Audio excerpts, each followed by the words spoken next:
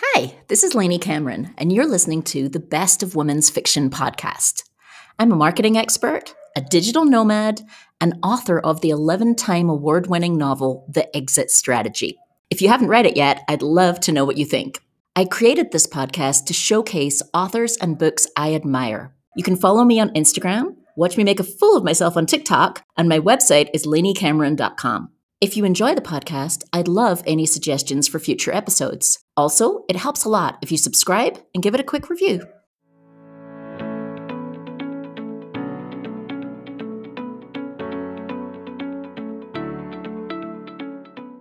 In this episode, I'm chatting with Washington Post and Amazon Charts best-selling author Kerry Anne King. Kerry writes books that touch people so much that they become instant bestsellers, as I'm sure her latest, which just released, will too. Other People's Things, which released this week, is a heartwarming read with an unusual premise. The main character, Nicole, doesn't exactly steal, but she participates in what she calls an object relocation program. Although you can imagine, not everyone sees it that way. I am here with my friend Kerry Anne King, and we're going to be talking about her latest novel that just came out this week, Other People's Things. Congratulations, Kerry. Thank you. I am totally super excited. Like every time.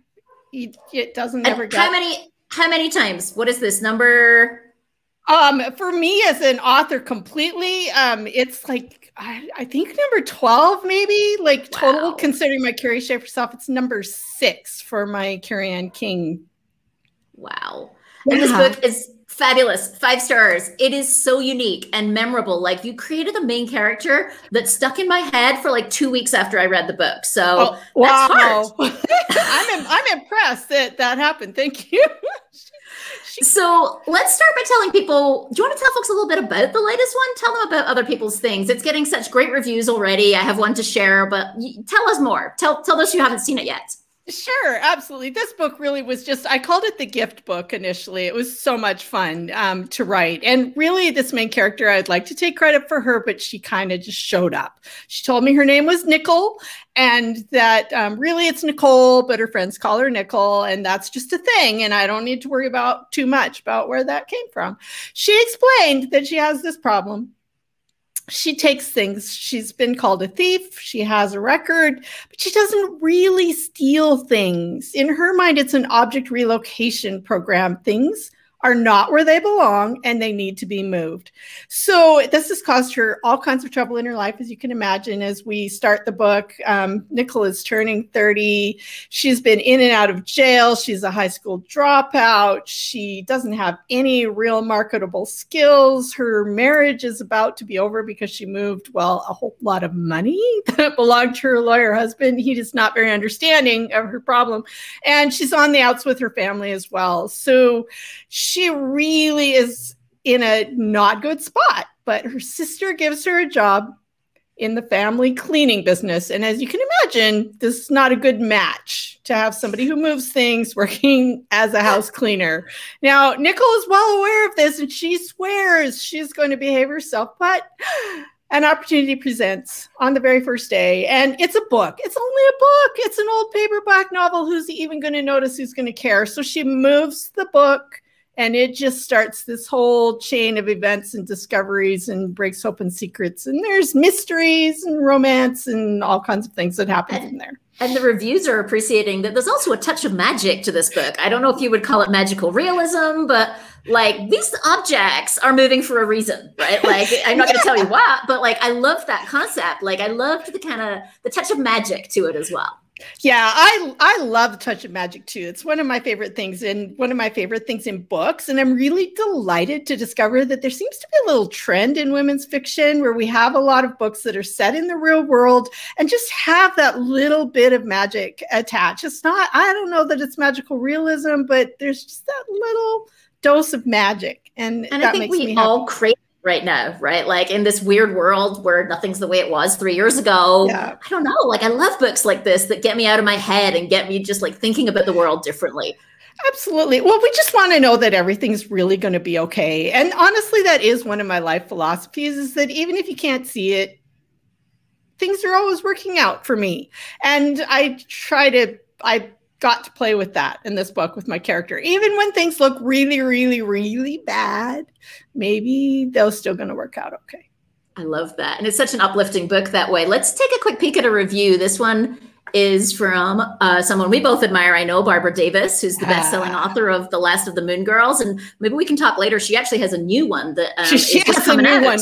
We should talk about that later because it is #1 in the Kindle store, or has been for days. Anyway, so. Like you, she writes books that just touch people so much that they become instant bestsellers. I love that about both of you. And here's what she said: woven with suspense, family drama, magic, and just the right touch of romance, an utterly compulsive read.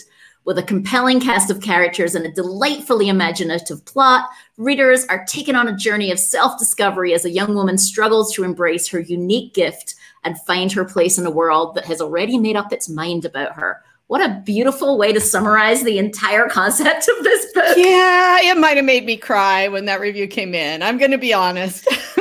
That doesn't surprise me. And also, she is such a great writer as well. I mean, both of you just touch readers in the way you put things and the uniqueness of your concepts. Thank you. I appreciate that.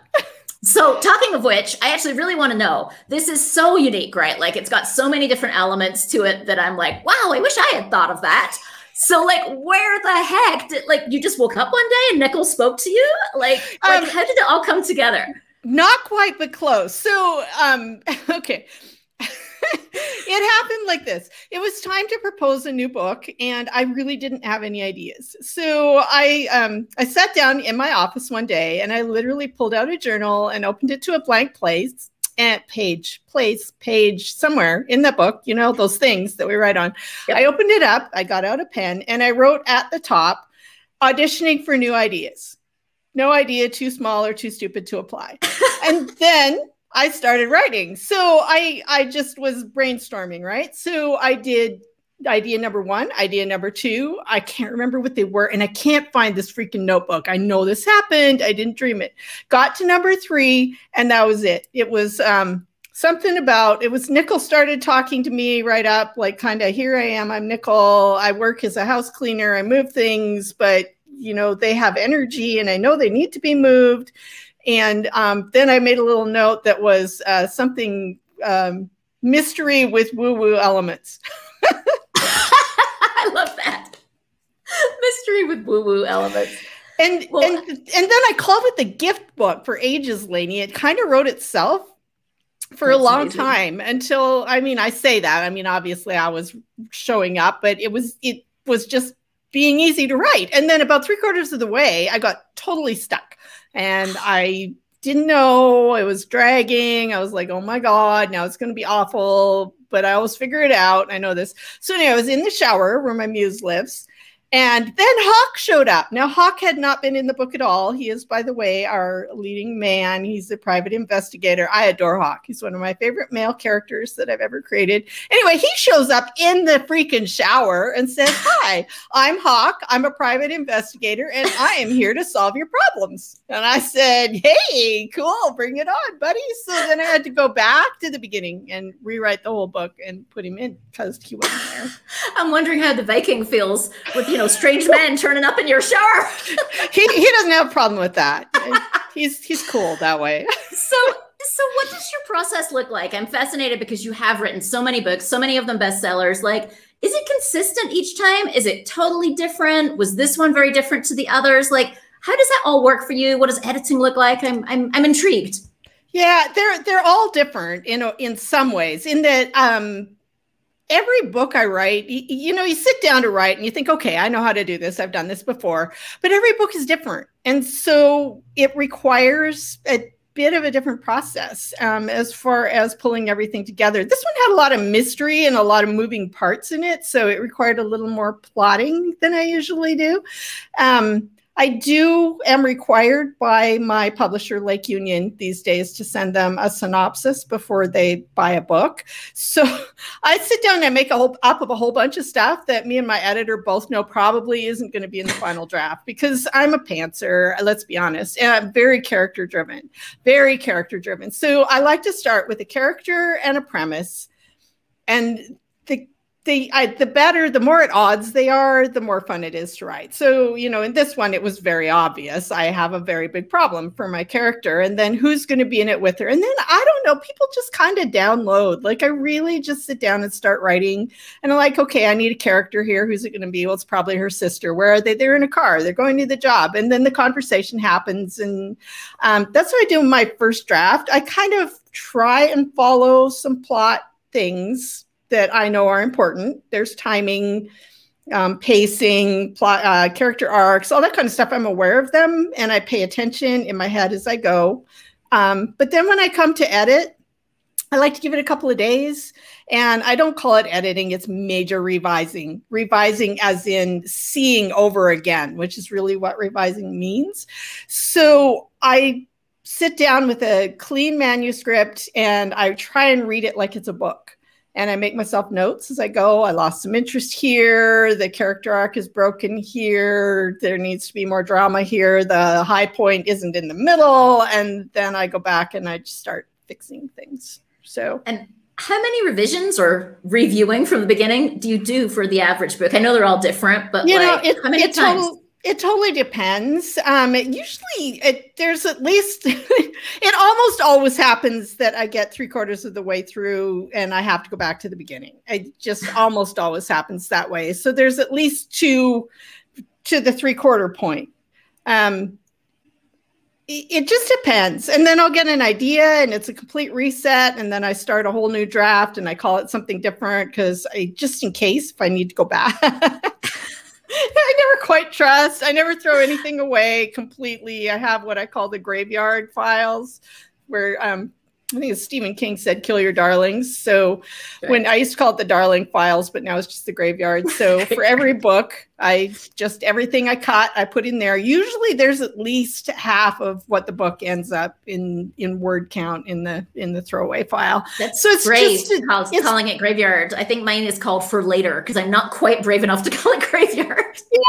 Yeah. Well, it's one of those jokes. So, and I do pull things out of there sometimes. I can go back and take it out. I like to revise. It's really my favorite part. Drafting is the hardest for me. And so I kind of lose track of how many revisions there are because I really do just kind of like to go in and change stuff up. So revisions, usually 3 or 4 probably, and maybe 5. And then that's before I ever turn it in. And then my editor is really good. She comes up, she always has awesome ideas. And that's my acquiring editor. So then I make those changes and then it goes to my developmental editor. And then she has a whole bunch of ideas. And I really want to hurt her for a couple days after I read her comments. This is a thing when you get your developmental editor stuff, you don't answer right away. You give it some time.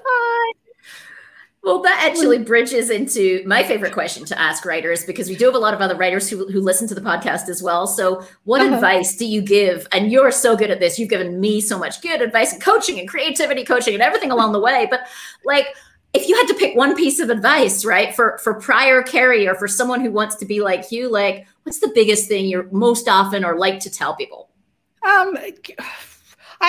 Usually when I'm talking to other people, it's about calming down your inner critic and not listening to it because it gets in the way. That's really the biggest thing. And I guess that kind of fits into what I am thinking about my biggest advice right now, which is do not be afraid to revise. Revise. Don't be attached to that first draft. Just, it wants to shift. The story wants to tell you something. I've come to believe that it actually kind of knows what it is and wants to be, but we don't listen very well. So it's almost more like Michelangelo would look at a piece of marble and figure out what was in there and then chip away what didn't need to be. And it's kind of like that. So you have to just trust that it's all going to work out. You have to trust your process and just keep listening and being willing to let go of those things that don't serve the story, which is really hard sometimes to let them go.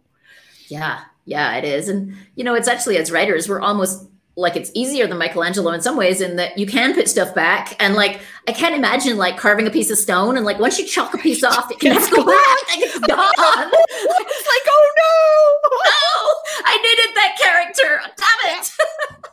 Yeah, that would be. Yeah. So No, that's great I'm a advice. word girl. I'll stick with what I do. That works. So reading, I know we talked earlier about Barbara Davis, and she's got a new one, which I'd love to hear a little bit of your thoughts on if you have time. Yeah. What do you like to read? What kind of things? Like, tell us more about your reading world. My reading world, I'm very eclectic, to be honest. I love a good mystery and a good thriller. Things I've been reading lately that I adored. I did an article, actually. I wasn't going to talk about this, but I am. I've written an article that I'm hoping is going to come out somewhere about crime books, because there's really a crossover with this book about characters who do things that cross the line and maybe break the law, like my character Nickel, but do it with a really good heart or for really good reasons. And so a couple of the books that really came up for me that I adored that have that, one is called The Thursday Murder Club, which is just one of my favorite murder mystery books that I've read in ages. This book is it's about a bunch of septuagenarians in a retirement community who get together on Thursdays to solve cold cases, and then an actual murder happens, and they will stop at nothing to get access to the evidence and be involved. And it's just absolutely brilliant. Loved it. And on that note, actually, Anxious People also just absolutely adored that book. I can't talk about it too much because it was so good at the twists that any commentary about it just gives them away. Love it. So there's those. I love those kinds of books, mysteries. And then things like Barbara Davis. Women's fiction with magical elements is one of my favorite things right now. It's one of my favorite things to write, one of my favorite things to read. So Barbara Davis' new book is very different from The Last of the Moon Girls, and yet in some ways the same, because Barbara wrote it. So it's called The Keeper of Happy Endings, and it is a dual timeline book. We have a character who some of her story is set in Paris during the Nazi invasion, and she's part of the resistance movement at that time. She's a dressmaker, and the magic in the book comes in that her family of wedding dressmakers have this magic that if one of them sews your dress for you, you will have a happy ending to your romance. So that's the cool little magical part. Yeah, yeah, it's very fun. Well, let's take a quick peek at how people can connect with you, because I know you love to hear from readers. You're at Kerry_Anne_King on Instagram, and www.allthingskerry.com is your website. Everyone can find all your different social media, and hopefully that article, if it gets published, you'll be able to find there as well. Yeah. I always like to wrap up by asking people, what did you want to say that I haven't asked you? Like anything high in your mind that you wanted to talk about and I haven't asked the question? Oh my goodness. Let's see. We could talk about, your awesome book and all of your rewards, awards. Wow. Rewards, because actually it's like so nerve-wracking bringing a debut novel out into the world. And so it is rewarding when you're like, okay, some people liked it. Some people read it. I got some awards. Like, okay, I can keep doing this. Absolutely. Well, the other thing about that I really do love about Lainey's novel, and a lot of the books that I love about there, is the women empowering women theme of this. It took me a lot of years of my life to come to that place. My teenage years were not like that.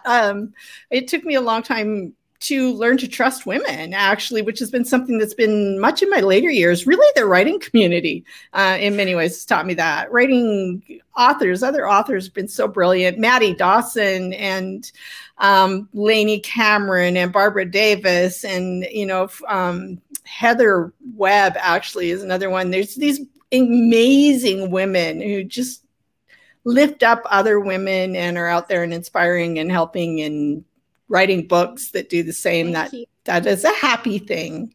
That is a happy thing. And I feel this exact same way. Having come from the corporate world, like the writing world is so uplifting, and there is not that same sense of being in competition. And it's kind of funny that everybody you mentioned there has been on the podcast, with the exception of Barbara, who is definitely on my hit list for the future, because she's definitely also among the best out there.